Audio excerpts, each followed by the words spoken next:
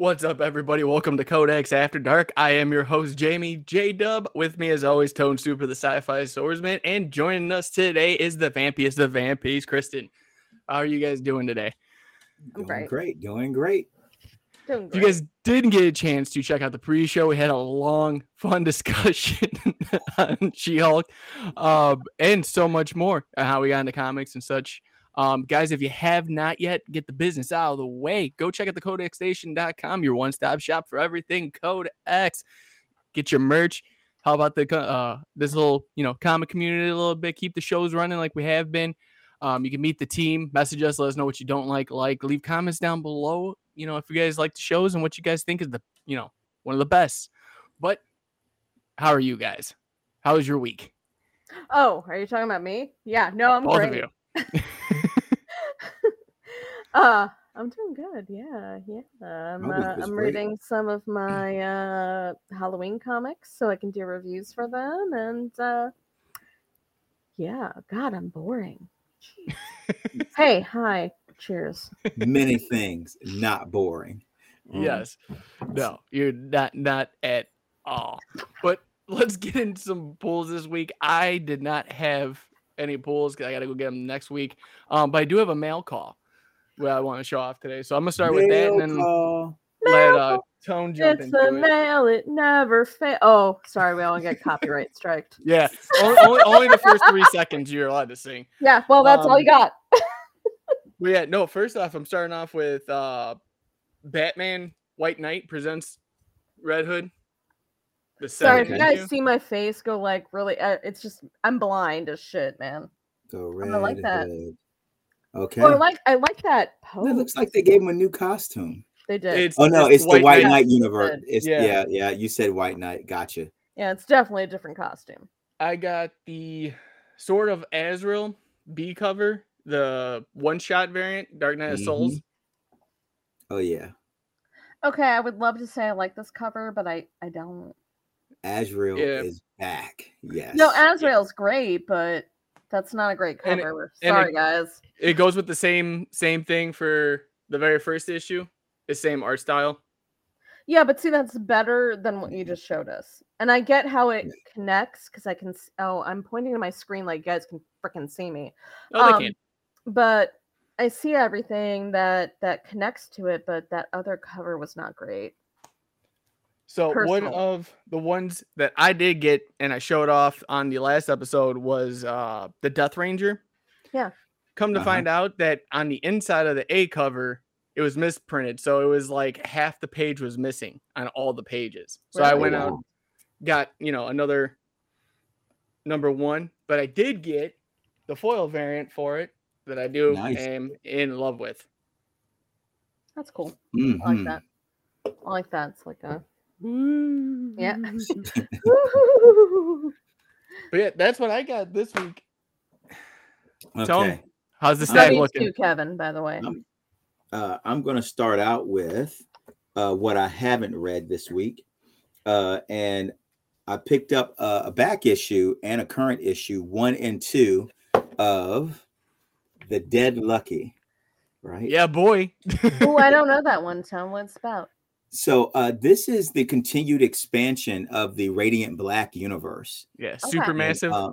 Right. Yeah. And so it started Radiant Black and then Radiant Red, Rogue Sun. They're really building a universe around and this is Image, of course. They're really building a universe around the events of Radiant Black. And this is apparently the next character that's being expanded on, established and expanded on. But I don't know much about him yet. I just know that part 1, book 1, right now, and book 2. Yeah, and they just announced Radiant Pink. Oh, I'm so sorry. I really digging the art. So ping me that, by the way, Tone, please. Sure thing. Because Kristen needs to read it. Now, I'm going to now move into the things that I read. I read Dark Spaces #3, Wildfire. Right. Oh, I love that hatchet with the This has been This is great. This is a story of if you haven't been reading Dark Spaces, it's by IDW. right? If anyone doesn't know, I've said it plenty of times on the show. I'm a huge fan of the independent comic companies where they get away from the superhero stories and they tell, they may be short stories that go for 5 issues, 8 issues, 3 issues, 10 issues. But you get all different types of stories. This particular story is following a group of women who are all paroled. They're ex-cons, and they all work a fire crew fighting forest fires. And they're on a ridge line fighting a forest fire, and they come across a mansion. One of them knows it's a mansion that's maintained by a rich guy. And because it's abandoned and the fire is coming in, they think they can get in, get some stuff out of the house, and get out of there to before the fire overtakes the house. But they get into the house, they find a body, and then a hit team shows up to take them out. So they don't know what's going on. They're trying to survive with the fire closing down on the home. So that's what Dark Spaces is. This is issue number 3. Great story so far. Predator number 2. I've heard good things so far about the Predator series. Yeah. Issue Is it 1. good? Yes. Basically, a young lady is hunting up the predator. A predator killed her family. She's aware of it now. Humans are aware of the predators, and she's actually taken to space to hunt the predator that killed her family. And so, and at the end of this one, of course, the predator is aware it's being hunted. It found her first, right? And so, I recommend it. Would you recommend that for people that watched Prey? Yes, absolutely. Because I feel like that's what it's kind of sounding like. It does. In a It sounds way. like that. So would it be like if you didn't Nothing watch like it. Predator, would you be okay watching? If you've never watched the movies, would you be okay reading this? No, Good jumping on point. No. no, No. no. Okay. You So would- at least you watch the first one. Yeah, you really need to be. It's a hard bit of a hard. It's a bit of a hard assessment for me to make because I've been a fan of the Predators for so long. I could see the book Totally get being boring for someone who has no knowledge of the Predators. With that being said, it's hard for me to imagine someone who hasn't seen a Predator movie to this point. However, there is an entire generation of people. Yeah, there is an entire generation of people who haven't seen Predator. So I do not think the book. 6 years older than me, and she messaged me the other day and goes, I've never watched these. Should I watch the Alien movies or the Predator movies first? And I was like, yeah, you're just gonna come visit me and we're just gonna watch them. Is what's gonna freaking happen. So I mean, that's where my question is coming from. Like, would you suggest? I would not recommend that. I would recommend the movie before the comic. And the comic, this comic actually establishes a timeline relative to the other Predator movies. And so it says this happens in this year, and this happens in this year, and this happens in this year, and this is taking place in this year. That's awesome, actually. I picked up Midnight Suns #1. That is on my pulls. I can't wait to get into that. Hi, artists of comic books. I said meh. You can go ahead and cover the midriff, okay? I'm just saying, as a woman, armor can go over all of it. Okay. I would have to say that's Ilyana. I know it's Ilyana, but that's what she does. It's totally what she does. I'm just saying. Her best friend is a covered woman. Stays covered.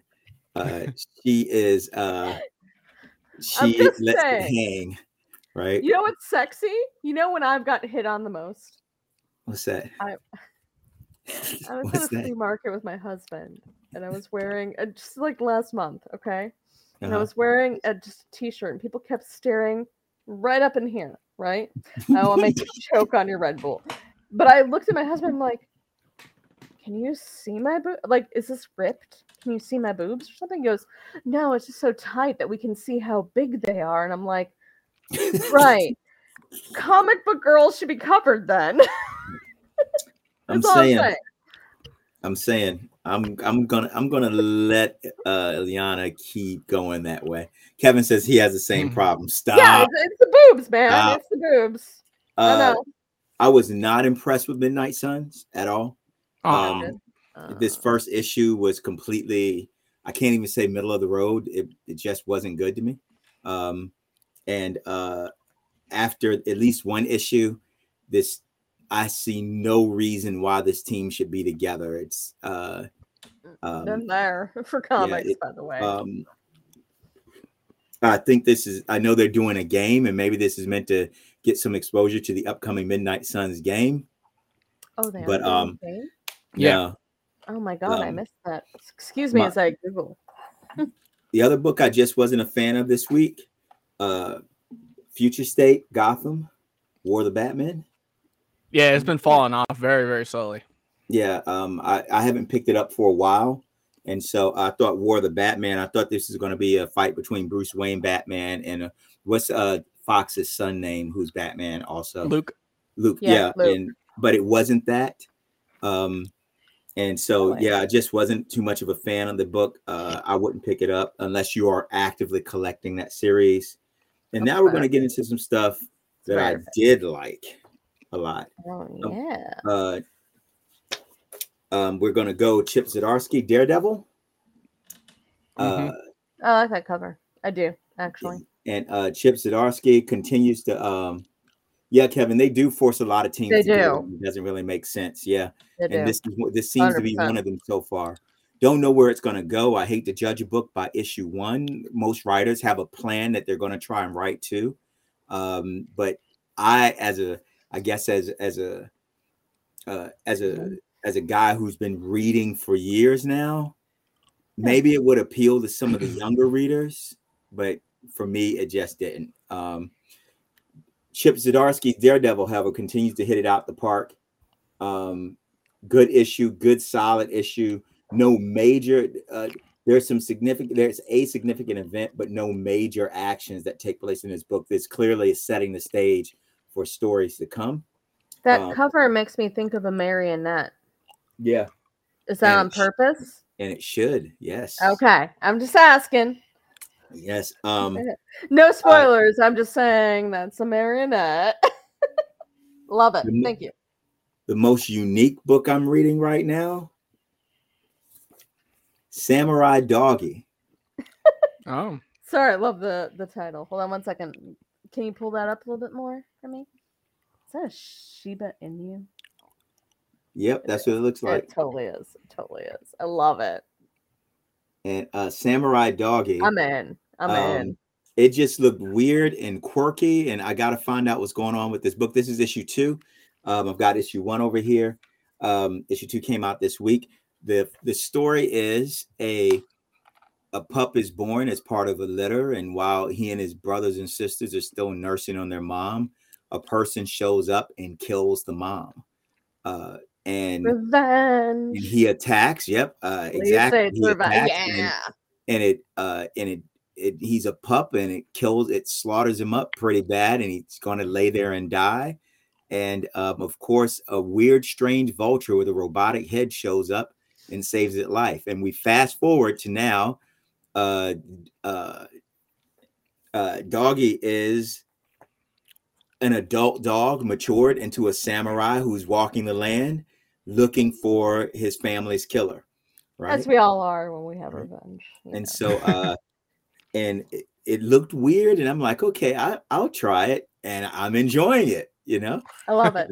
I love it. It has vibes of Teenage Mutant Ninja Turtles. It has vibes of of Afro Samurai, and so completely unique. The art style is different. The writing is sharp. It's great. Right? Who's it written by? It's written. Oh no, I'm suddenly down. I'm like, yeah, Chris Tex. Okay.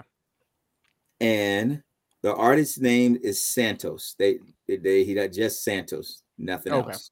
Love it. Now to my really, really good books of the week.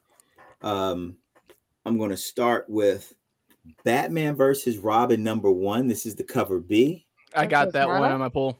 Yeah. That's Zatanna, right? Yep.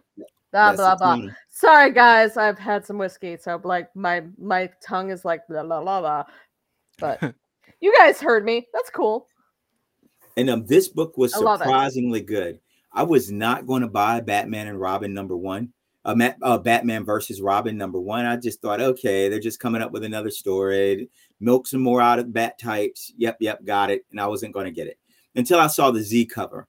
And hey, Sal just jumped in. Hey, what's going on, Sal? Hey, we were talking about you earlier. Hey, Sal, we were talking about you. What's up, baby? And once I saw the Zatanna cover, as you can see, I try to keep fresh books on the wall. And let's see, up here. And so I've got some empty spots going on. You can see one back by the door. And I was like, yeah, I think that Zatanna is going to go on the wall. That's a hot cover. I mean, that one's going on the wall for me too. I'm starting my wall collection. I am very picky on covers, but that's a fucking hot cover. And then, but what was crazy, I bought it for the cover, but the book was a great read. And for any Batman fan, something happens in this book, right, that you have to read. I think Kevin gave it away, but I'm not going to put it on the screen. Yeah. And so I would say that I have a little lag in my chat here. If you've been following Batman for the past kind of, 3 years to 5 years, there's an event in this book that's relevant to what's been happening in the back books across this time. And so this is a book that you really want to pick up and read. And with that being said, the book in and of itself, within the confines of the story they're establishing on why Damian would fight Bruce and why Bruce would fight Damian, I love what they've done so far in this book. So Batman versus Robin, #1 is one of my must reads for the week. Awesome. So Tone, did you read, and not to like push one of my reviews, did you ever get to read Big B versus Batman? The who?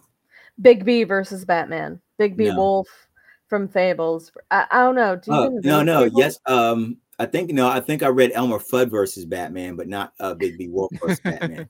Okay, well, I would 100% read that. I was curious. I didn't know if anybody else read it. No, I have it. I just haven't gotten to it. It's good. There's I've seen the review. Well, hi, anyone who hasn't seen the review. No, it's actually very good. I enjoy it. And I would just like to hear somebody else's opinions. Why I was asking. So, in my next 2 books, I'm going to say together, X-Men Red. Kevin, message me later. And then Judgment Day. These are both must reads. Wait, show me those covers again, please. X-Men Red. This is #6. Love it. Okay. Oh, that's Magneto's helmet. Yeah. And this is X-Men Judgment Day. Okay. Where the Celestial renders judgment on the planet. Yeah, I see Cyclops. Okay. Thank you. And so I'm behind people if you're asking why. Are we going spoilers or no spoilers? Oh, you can spoil me all you can spoil. Man. I'm gonna still read it. I'm a spoiler person. And this is to anybody watching. I love spoilers because to me it doesn't matter. It will not take away my enjoyment of reading or watching. So spoil away. So as you all know, the main group of Eternals have declared that mutants are deviants and must be wiped out. That's the premise of this story. Some of the Eternals have sided with the X-Men and the mutants and are trying to fight the other Eternals to save the mutants. What happens in the story writ large, and we're on issue 4 now, so shouldn't be a spoiler at this point, is that anyone who's been reading Avengers knows that in events that have taken place in Avengers across the past few years, the Avengers headquarters are currently the body of a dead Celestial, right? And this Celestial died several millennia ago on Earth, and its blood basically affected everything on the planet, which is why we have such a concentration of superpowered people on the planet, right? as the planet evolved, and it influenced that. Now that's a whole separate story. What the takeaway is that this body of the Celestial eventually becomes the Avengers headquarters. And the Eternals didn't like it because, as you know, they worship the Celestials, right? And they found it disrespectful to have these mortals walking around inside the dead body of one of their gods. So once the Eternals decided that they were going to consider mutants deviations, excess deviation that has to be wiped out, how do you stop this eternal assault? And so working with the Avengers, Hephaestus from the Eternals and the mutants, they chose to try to resurrect this dead Celestial, saying once the Celestial is resurrected, the Celestial, its body is the reason Earth exists the way it does. So the Celestial will give the Eternals new orders to stop this war against the mutants, right? The Celestial awakens and immediately decides it's going to judge the planet for existence, right? You all suck or don't suck, and I'm going to judge each one of you. And if you fail in judgment, if more people fail in judgment than succeed in judgment, I'm going to wipe this planet out, right? Okay. And so now, so they're two separate stories. There's the Eternals' effort to destroy the mutants, and then there's the Celestial judgment that are taking place. In X-Men Red, they reveal that, well, in the Eternals, they reveal that Thanos has a grandfather, right? And his name is Uranus, right? And Uranus is unleashed on the X-Men planet of Mars, or Araco.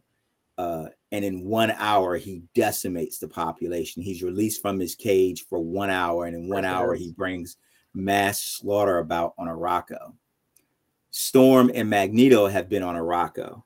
Of course they are. Sorry. I mean, how X-Men is that? Right. Now, Storm is the regent of Araco, right? And for the mutants, but they respect the Arakans' wishes. And now, I don't know if you saw in the last issue, the way it ended, that Uranus fought Magneto and tore Magneto's heart out of his chest, killing him. Juicy. Or so we thought. And that brings us to the current issues. Give me 1 second. I'll give you guys just a quick look at the frame. Juicy spoiler, juicy spoiler. Yeah. Turning the pages, trying to find the frame. Kristen, take so another. It was believed Magneto, Uranus killed Magneto, the seat of loss on the Arakan Council, and left. Okay. But Magneto did not die. Oh, wait, let me see this. That's a hot Magneto, by the way. I mean, and Magneto. I forget we're being recorded. I don't mean like hot, like Kristen wants to look at him. I mean, the art is amazing. And so Magneto lived by powering his body using an electromagnetic field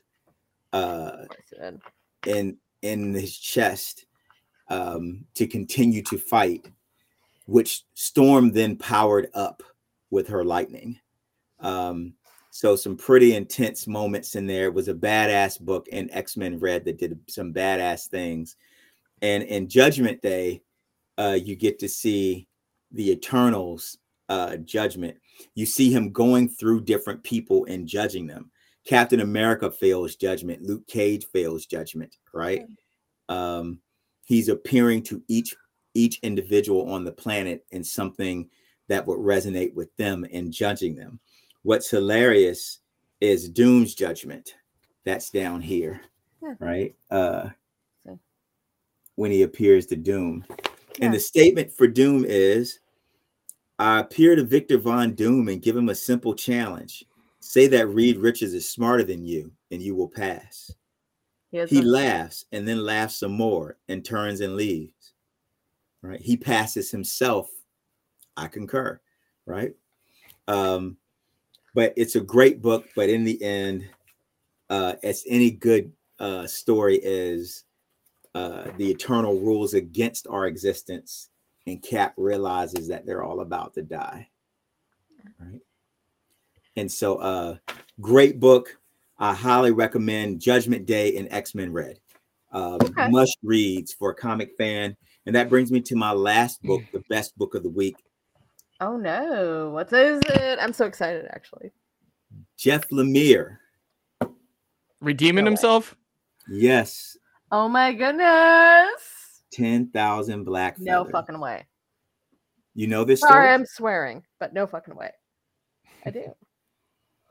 I do, and I love that cover, by the way. I do. Yeah, it had a couple of covers. This is the one I settled on. I didn't know. Now, so this is a story that exists somewhere in novels. Mm-hmm. I didn't know that. This book was awesome.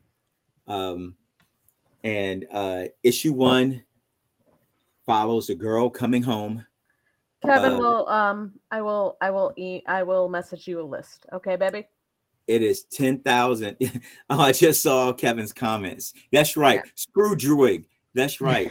No, we will, but I will either me or Jamie will guys will give you a list of what we're talking about here. There you go. 10,000 Black Feathers.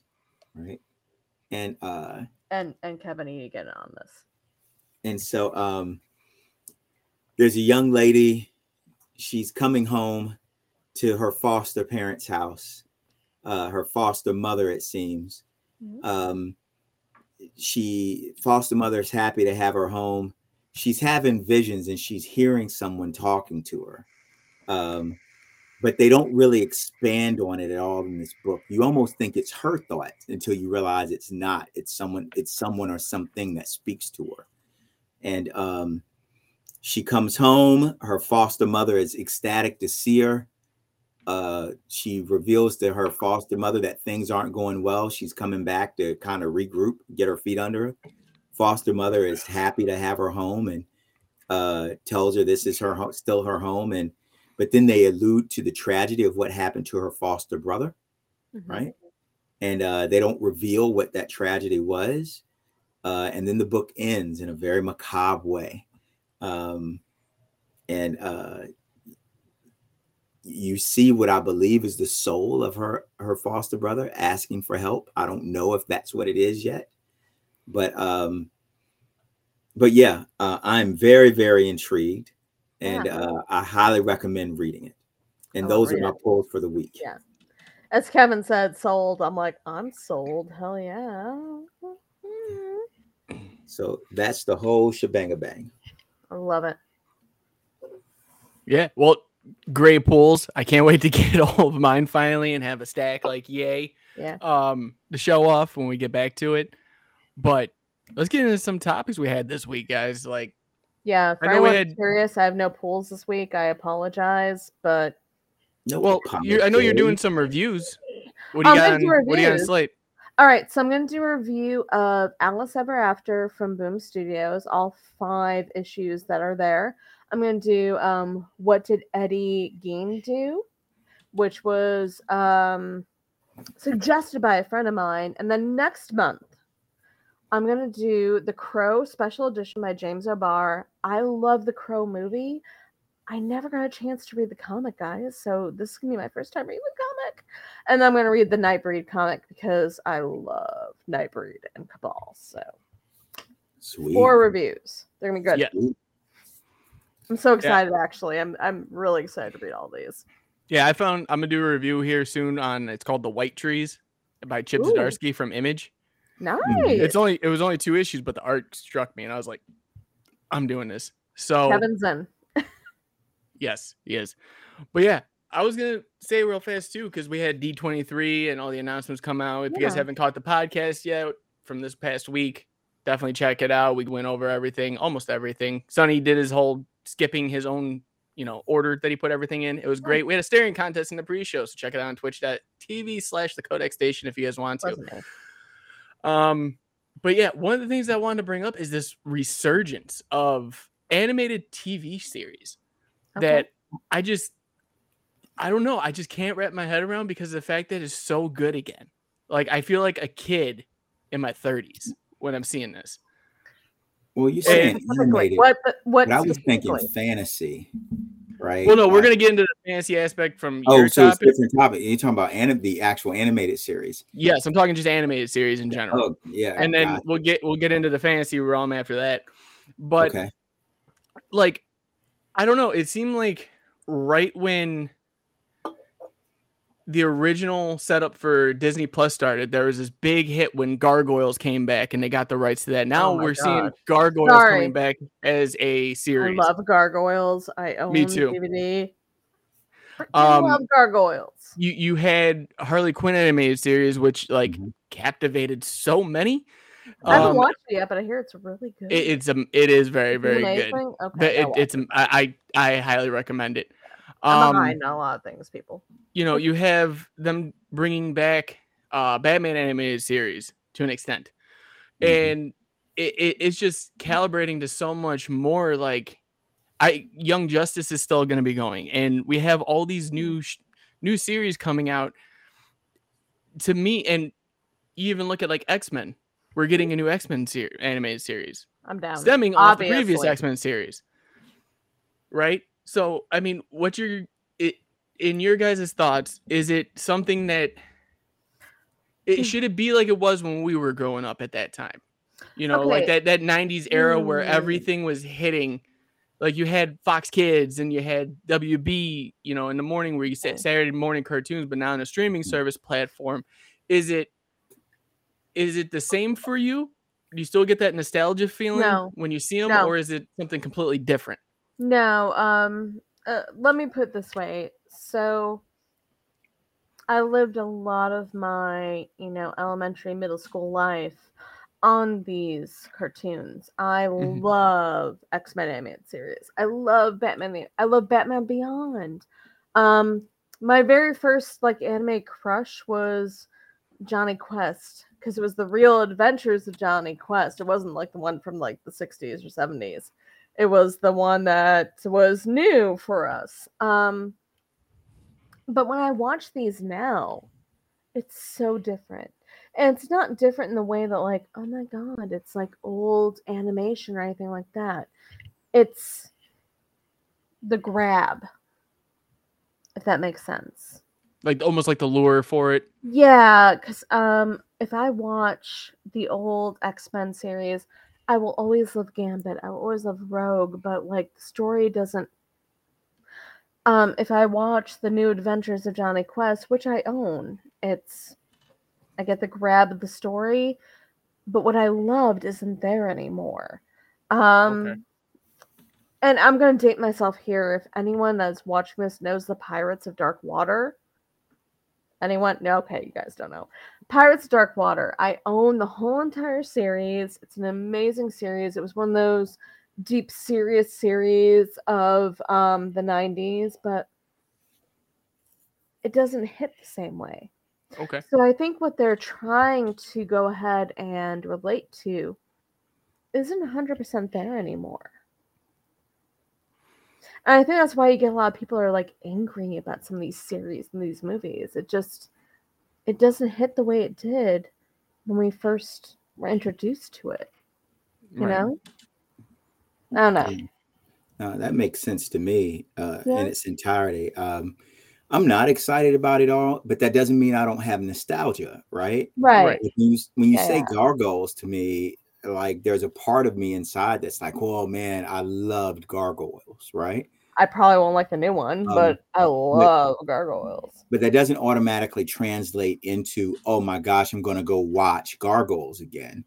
I love Gargoyles for its time, right? And right now, I have no interest in going back, right? Agreed. Right.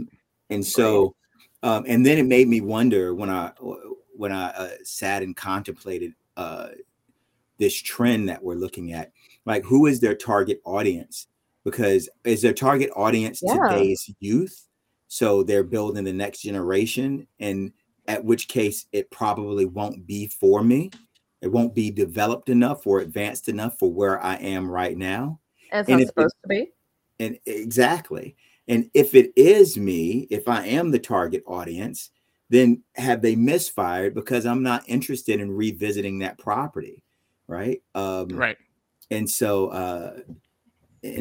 I'm not quite sure what the goal of it is. Like when they re-announced, they're going to redo the X-Men series, and continue the X-Men series, I should say, pick up where it left off. I was like, but I knew the X-Men series, and that was great. You and me, Tone. I should be super excited about this, and I'm like, why? Yeah.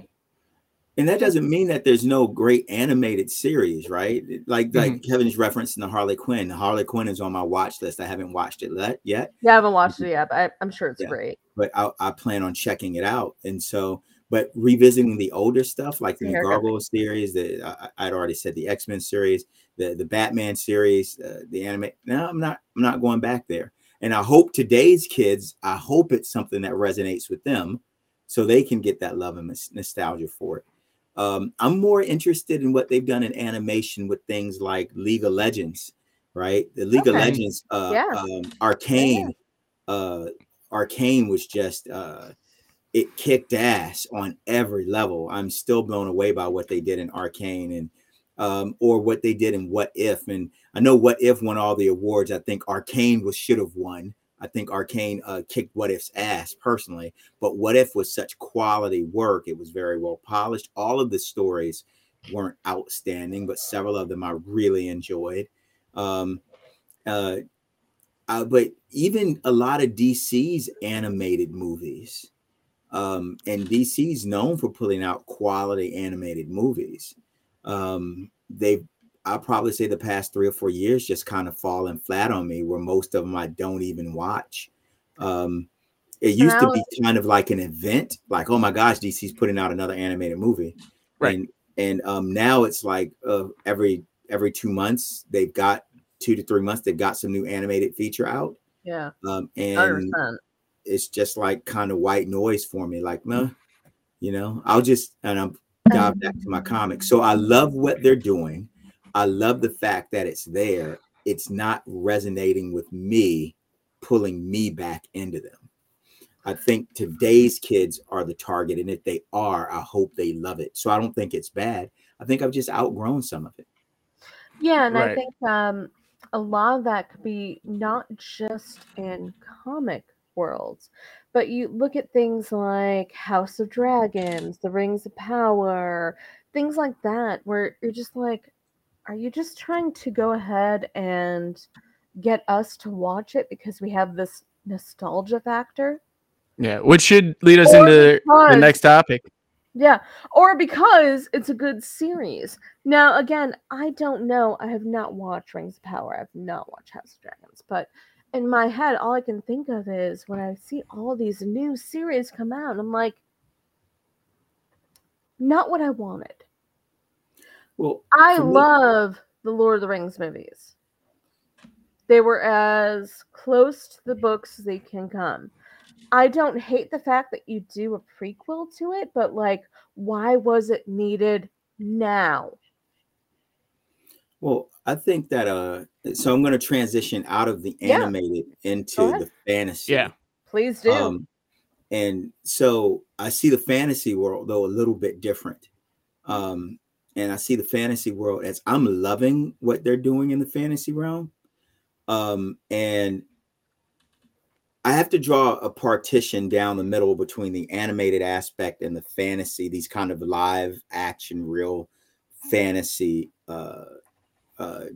properties that they've been working on, they've been pumping out. Because a lot of the fantasy properties didn't exist outside of the book realm, right? Right. Exactly. Whereas, so like take Lord of the Rings. Let's take the Rings of Power series. I'm blown away by how outstanding it is so far. And to me, it's far better than the Hobbit trilogy, right? Far better, like not comparable. And they seem to have smartly gone in and built within the structure of the existing story, fleshed out some characters and some backdrops, and are going to tell an interesting story here. so we know Hollywood moves in trends, and Yeah. and there's actually a stock market saying you follow the trend till it bends in the end, right? They Right. they pump out whatever the theme is, you get a ton of it until people get tired of seeing it in theaters, and then they dump it and they move on, right? And we remember we all went through there was kind of like the cop movie phase, and they had 1,000 different cop movies out, and then Beverly Hills Cop kind of crashes. Beverly Hills Cop, Red Heat, Rush Hour Red. Yeah, exactly. And absolutely. So then Tango and Cash, and then the cop movie trend kind of Lethal Weapon, and the cop movie kind of bends and ends, and then they move into a new one, and then it's the next. They hit the vampire trend for a while, and that ended, and they hit the zombie trend for a while. Oh God, yeah. And that ended, and right now we seem to be in the superhero trend. We are. And I agree 100%, by the way, because I've seen the zombie and the vampire trend throughout my life, and I'm like, yeah, you are 1,000% correct. Right. This Sleepless in Seattle created a romantic comedy trend, right? This kind of romantic comedy / drama type of trend, and every movie was like that for about 3 years, and people stopped More going than to 3 to see it. Yeah, and so right now I think the success of the comic realm has given the studios to say maybe we can do these books well, right? And to see so many properties, Wheel of Time now being brought to life smartly and being well done. Right. Rings of Power kind of extending the Tolkien mythology even further. Right. House of Targaryen extending George R.R. Martin's mythology further.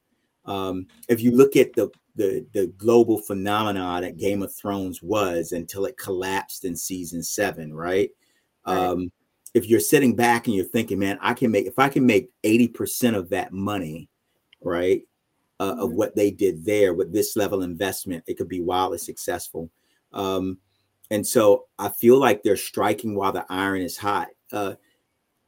Interestingly enough, The Witcher season 2, a year ago, The Witcher was a class act of this type of this type of property, right? This fantasy property. Everybody's saying The Witcher, The Witcher, The Witcher. I know what you're about to say, and I agreed. Compared to the Rings of Power, compared to House of Targaryen, to Point, right? Compared to Sandman, right? Yeah. It's The Witcher is not as good as them. And that's a statement. And I love The Witcher, but I agree. Yeah. And so I know that this trend is going to end. I'm hoping to see as many of these novel style, not comic book stories, but these novel stories come to life as we can before they get oversaturated. They're novels. Like, go look up Neil Gaiman, guys. Yeah. Good Omens, you got all of that. Go look up The Witcher. I mean, they are novels that are now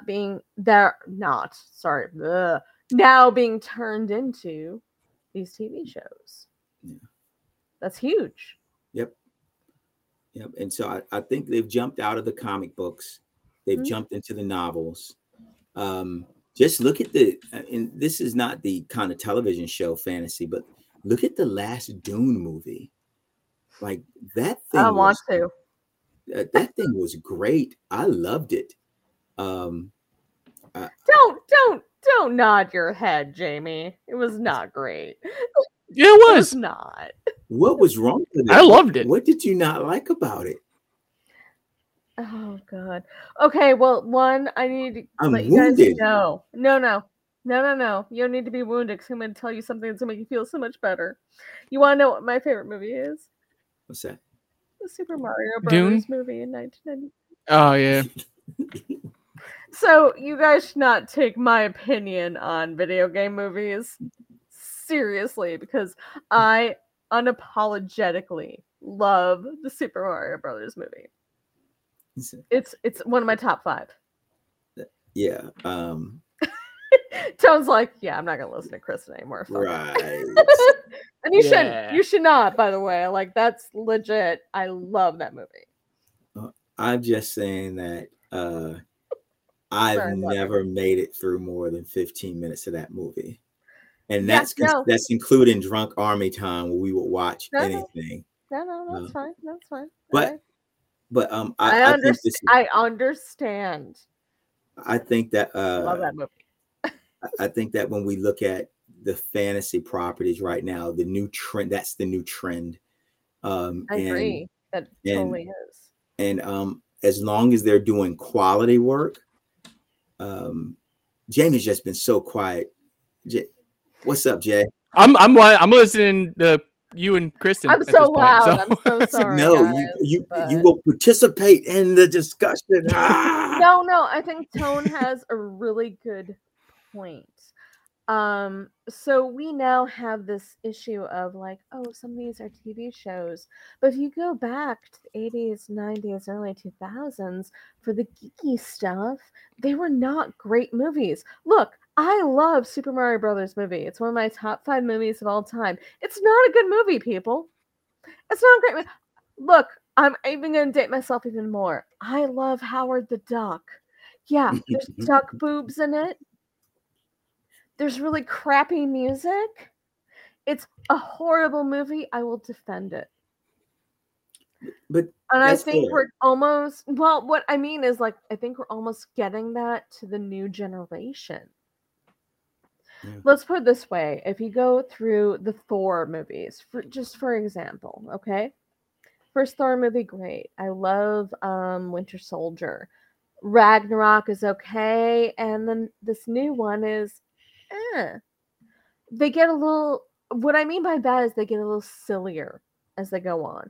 They get a little not as serious. So that's what happens with comic book movies.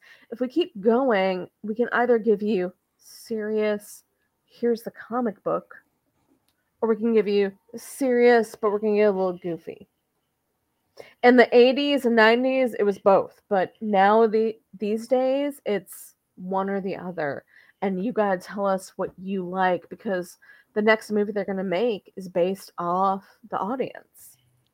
You know, it's a very interesting trend you just pointed out, because when you apply that as a trend line, that's the arc that Batman moved on from Michael Keaton's Batman. 100%. Right, which was taken seriously, was a serious shot at bringing the Cape Crusader to the screen. Mm-hmm. And then Batman Returns, right, which was not as good as the first one. We get Catwoman in that movie. We get the Penguin, Danny DeVito's Penguin. Catwoman was amazing. Penguin was. Yeah, Michelle Pfeiffer's Catwoman, iconic for Michelle Pfeiffer. And Danny DeVito's Penguin didn't quite sell it for me. I think he went my mom. I was gonna say, my mom, who's a comic book person, loves the Penguin as a character, and she was like, she says they went too gross. Yeah, I would agree with that a little bit. And not that Danny DeVito was a bad person to play the Penguin, the way they wrote him in that movie was to make him be like a human penguin hybrid, when in the reality, the Penguin was just the Penguin because of how he moved and how he looked. Well, when I looked at the threat of him, that's where the threat of the Penguin. If you watch the movie, in the whole movie he kills one person and it's his own henchman, right?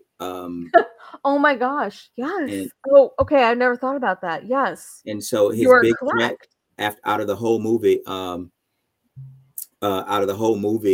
his master plan is penguins with little missiles on their back, right? That he launches at the end. And so I feel that Danny DeVito did a great job playing the character they wanted. Absolutely. I don't like the character that they established as the Penguin. Oh, yeah. 100% agree with that. But then you 100%. Move into Val Kilmer's Batman and Batman Forever, and it's a lot more goofy. It's more camp. You've got Jim Carrey in there really hamming it up as the Riddler, right? And you know what? I don't hate him as the Riddler. Yeah, it's not that I do. It's just that what we're Riddler, that trend towards comedy, that arc, The movie was a lot more over the top than its predecessors. Tommy Lee Jones, over the top Two-Face, you know.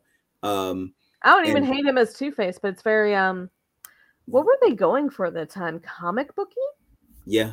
And then that's before. Then you get to Batman and Robin, and you've got full on campiness. It was Batman and Nightwing. Yeah, designed. You've got designed freaking bi-plan. We're going to make this campy. We want funny. We want over the top. Arnold Schwarzenegger hit us with as many one-liners as you can come up with. Got him for the V's. Yeah, Bat credit cards coming out. Bat nipples. Please. Right. Please. Yeah, Kevin just said it. Bat nipples, exactly. And so that arc you're talking about, that where it trended towards comedy the longer it went on. And so yeah. Real quick side note while we're talking about old movies. Yeah. I still think arguably the greatest superhero movie of all time, and it still plays good today, is the original Superman the movie. Oh, okay. Christopher Reeves. Oh, yeah. Which has aged exceptionally well. The original movie is still a movie you could sit down and watch today. While its approach to special effects looks a little dated, absolutely, the story, the delivery, the execution, the slight insertions of comedy were necessary. It still all holds water today. And I agree wholeheartedly. And Superman 2 does not. If you watch Superman 2 today, you're like, oh, this is a nightmare. Right? I still got love for the Richard Donner cut. Well, yeah, you know, the funny thing is, when I went to that with my dad, when we watched Raiders of the Lost Ark, we used Karen Allen as the main female character in that. And of course, she's Lois Lane in a lot of the other Christopher Reeve movies. And all I can think of is like, you know, I liked you in the first one. And I 100% agree with that. I do. If you had to ask me or my mom, like, we have a great memory, and you guys are going to hate this, by the way. Like, anyone watching is going to hate this. We have a great memory of watching the very first X-Men movie. And we watched it multiple times. So I used to be the assistant manager of a movie theater, and we watched X-Men 14 times. Yeah, that's what I'm talking about. Yeah. Right? Yeah. Because, well, one, when you're assistant manager, you're getting for free. That's not a problem. But my mom is such a huge comic book person. She doesn't read them, but she will watch those movies and love them. So we had these amazing talks about X-Men. And is the first X-Men movie great? It's okay. It's got problems, guys. The casting's amazing, aside from Anna Paquin. Just because I have a huge thing about Rogue not being a teenager. Has no slight on Anna Paquin. She's supposed to be the same age as Cyclops, Jean, and all of them. Yeah, as is Bobby Drake as Iceman. As is Bobby Drake, but you know what? He's such a smaller character that I could be okay with that. But I know, no, I'm talking the first one. He's not even in the freaking first one. I said the second one. I know, great. I'm talking about the first smaller one. Character. Original X-Men. First. Tone. Shh. Quiet coyote. And a Paquin's a horrible rogue. Okay, let's go to the second one. Yes, Bobby Drake should also be the same age as all of them. You know who else should be? Pyro. Yeah. No offense to Aaron Stanford. You were an amazing Pyro, but you were not. Yeah. You were supposed to be. I love that X-Men for its time because they took it movie. Seriously. Yeah. We're coming out of the wake of context matters, history matters. Batman and Robin effectively murdered the superhero movie genre. And with the success of Blade and people not realizing it was a comic book movie, right? People not even realize because it's in the vampire trend, right? And people not even really realizing it's a comic book movie. They start taking taking Kelsey risks. Grammer was a great piece. Thank you, Kevin. Sony takes a risk on Spider-Man. Fox takes the risk on X-Men, but they do a serious, non-campy take. And that's why I love that first X-Men movie. The first one was incredible actors, right? And made it look realistic as possible.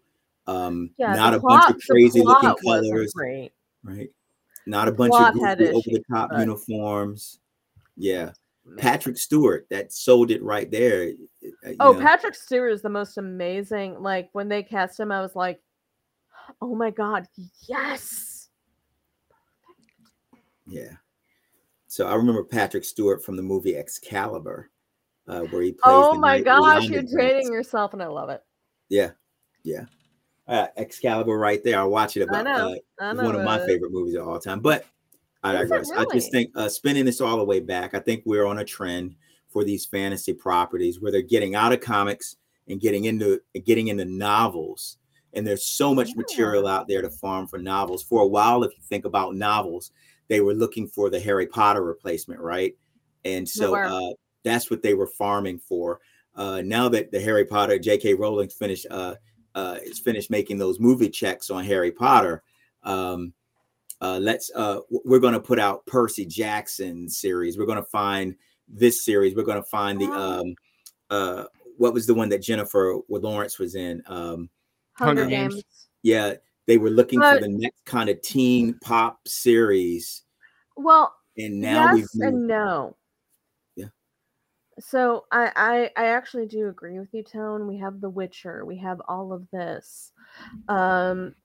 We have things like Castlevania as an animated series and things like that. But what came first, the series or the comic? Because I'm going to tell you guys this right now. I'm a horror girl. You all know that. When we go to horror movies like Creepshow, like Trick or Treat, those open. This is not a spoiler, by the way.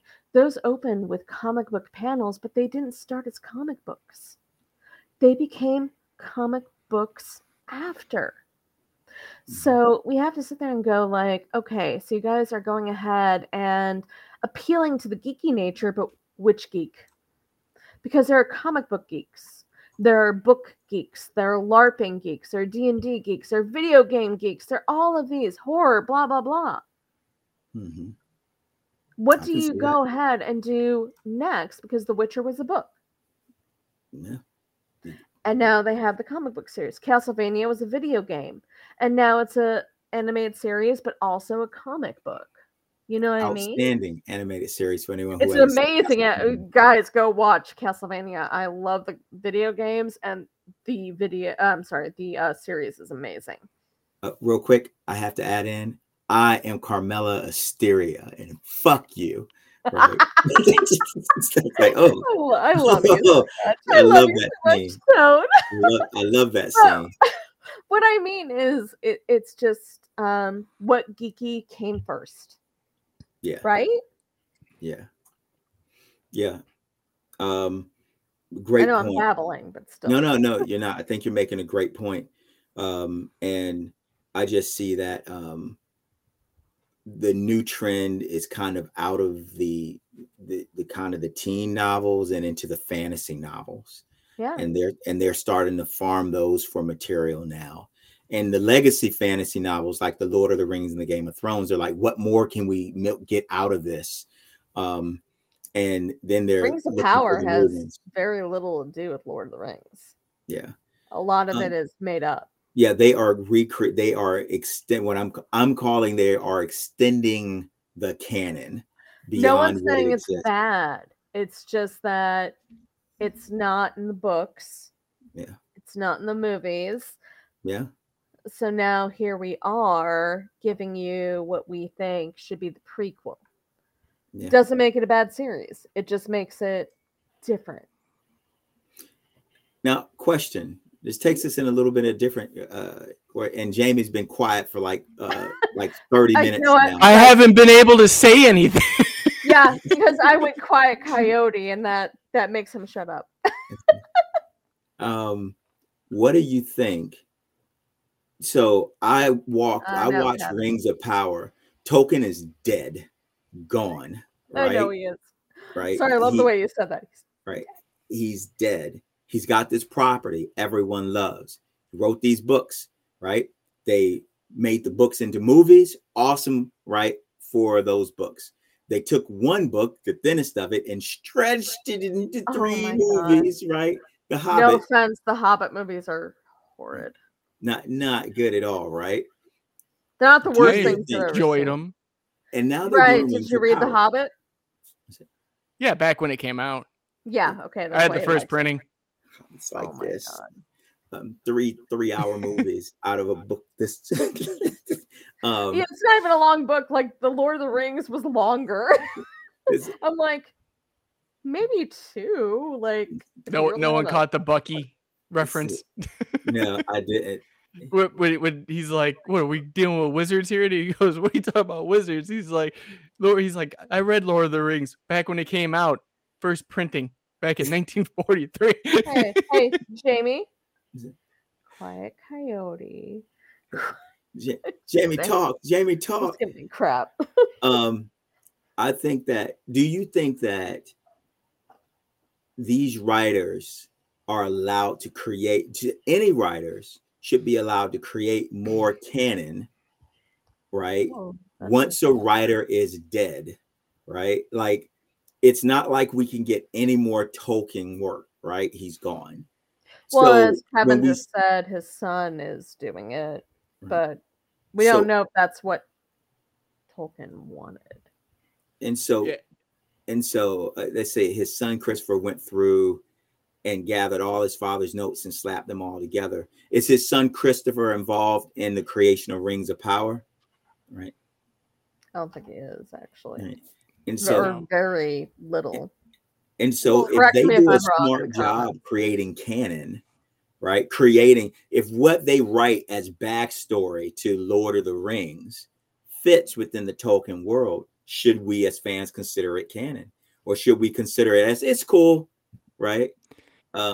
It's enjoyable, doesn't quite shouldn't be a part of the canon, but I'll accept it as a good watch. Like, what do you think, Jamie? Honestly, what it boils down to is you look at any type of media over the years, and it's subjective at that point to me. Like, you look at some of these, let's go back to comics for a second. You look at some of the creators of some of the biggest legacy characters you ever known, and they're still telling stories about them to this day, but different writers, but we still enjoy them because of that fact. Now we look at the media like Lord of the Rings, for instance, like you were talking about it. With that, you had such a legacy to it. I feel like if you're telling a story about certain characters, or even something that's adjacent to but not directly tied into a certain character, okay, I'm cool with it. But if you're trying to take a character that's already established and then pulling back on them and being like, okay, no, this is what happened that you didn't see, that to me, I can see where fans would be like, nah, I'm good with what I saw already. I don't need this. I'm not for it.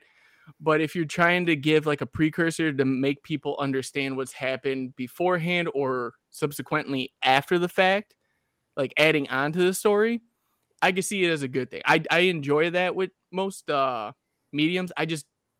I see where people get, touchy about it because someone already built this world. Someone already has done this. It's established. It's done. Game of Thrones, the books aren't even done yet. Right. But the series is. You get what I'm saying? Like, there should never have been a overlap on that. That should have progressed as the books, or have the books be done, which, Martin won't ever finish. But it should have stopped at a certain point. But he's got you in his hold. And he does. He's got a lot of people in their hold, and a lot of people are liking it. But at the same time, there's a lot of people that don't. Well, and I for the think same effect. Kevin's point here, he's talking about the Silmarillion, which, if nobody knows what the Silmarillion is, it's after Lord of the Rings and was written by Gerald Tolkien. It's sort of a little bit of like a prehistory, post-history, a little bit of all of that.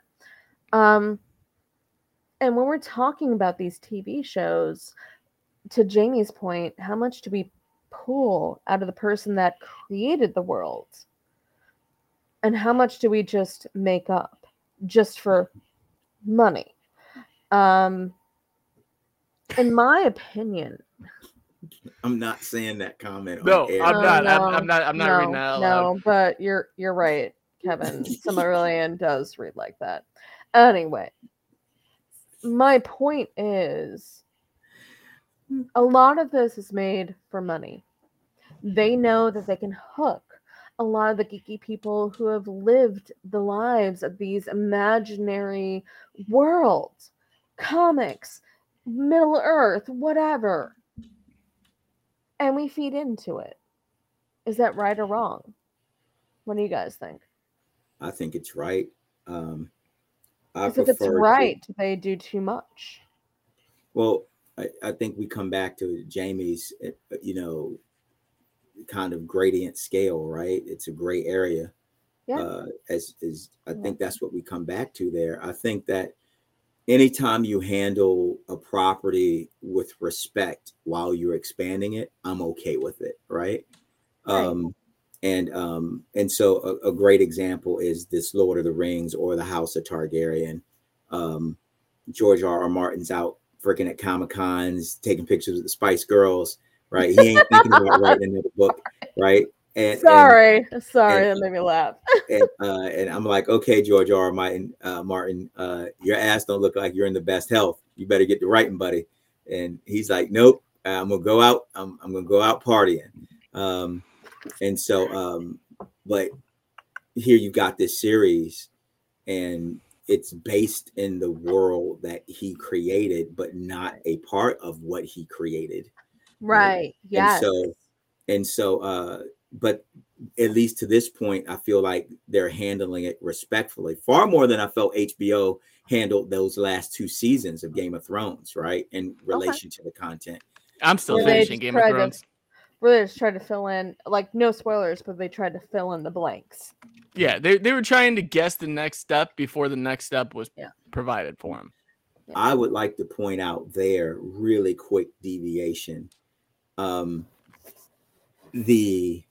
What's funny, apparent, because it was comedic to me how apparent it was. Mm-hmm. There's been a real, I perceive a snobbery out of Hollywood writers when it comes to comic book writers and novel writers. And a lot of comic books were changed so dramatically when they were brought to the screen, and we would see these serious stories in comics. And when they would make it their way to the large screen, they'd be campy and funny because Hollywood goes, no, that's only for kids. And we trust our writers more than those comic book writers. And I perceive that there's some professional snobbery there, where they look down upon the work that comic book writers do and some level of novelists do. Right. And so they don't do direct translations of their stories or direct adaptations of their stories because they I want the property. I think the property is interesting, but I'm going to go in a totally different direction. I think this would be better. And as fans, we hated that over the years, right? Yeah. And so I feel like now when you get to the Game of Thrones, what you saw as it went on and as they ran out of George R. Martin material, the complete texture of the show changes, right? The personality of the show just started season 7. Yeah. Well, okay. I won't spoil it any further than it's already been spoiled. Oh, don't worry. My grandmother already spoiled it. She loves the series. I'm just gonna say we're almost at 2 hours, guys. I mean, yeah. Maybe some of this is for next week. Maybe, but I just think I'll close off that thought with that good time check there, Kristen. I just think that we were we were chatting.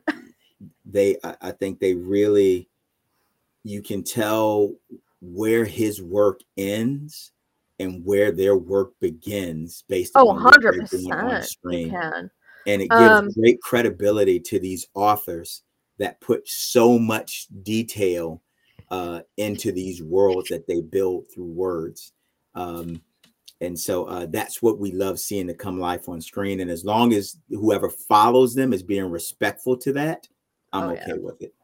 Yeah, no, I think you made a good point there, Tone. You really can tell who was the author of the original idea and who are these people making this series, the movies and everything, because they do have to pad it a little bit. I talk about that a lot with my husband, my mom, well, there's a great backbones of a story, but you gotta pad it for the people that don't know it. Yeah. I'm not saying that Game of Thrones did that well at the end. They didn't. But you know what? Who does, really? Yeah.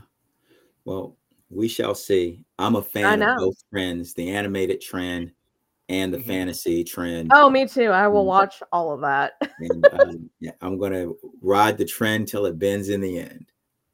Right. But like you said, that's a great ending point there. We'll get into more discussion next week, probably carrying on or possibly going into new. But Tone, why don't you take us out on this one, buddy? Start it off. Well, everyone, thank you as always for tuning in. If you have thoughts, comments, feedbacks, please join the community. Let us know. We build this content for you, not just because we love to do it. And so if there are things you'd like us to go into or hit, we're happy to do so. Forward this, take it, share it with your families, your friends. We're always trying to grow the clan here. And as we progress through our week, a lot of people are out there having difficult times. And these heroes and these properties, we love the heroes. They always look at adversity and they meet it with the best version of themselves. We always aspire to be the best version of ourselves. And that's what makes us a hero. Remember, here at the Kodak Station, we love comics and we love heroes. And you are a hero. All right. And Kristen, thank you for joining us today and filling in. We do appreciate it. Anytime. I look forward to getting all those reviews out to you guys. Yes. And we can't wait for them. They've been killer so far. Kevin, love you too, buddy. But guys, as always, go check out the CodexStation.com, your one-stop shop for everything Codex. You can talk to us, like I said. You can check us out, and maybe buy some stuff from our merch. All of our socials are in there. There's no reason you should miss out on anything. Yep. I own multiple shirts. Yeah, shirts and hoodies, stickers. More is coming. I promise you. Once that is released, everyone will be the first to know. But as I always say, be kind to one another out there. You never know what anyone's going through, and even making someone smile can change a whole day or life. So always be kind, and we will see you guys next week. Bye. Bye.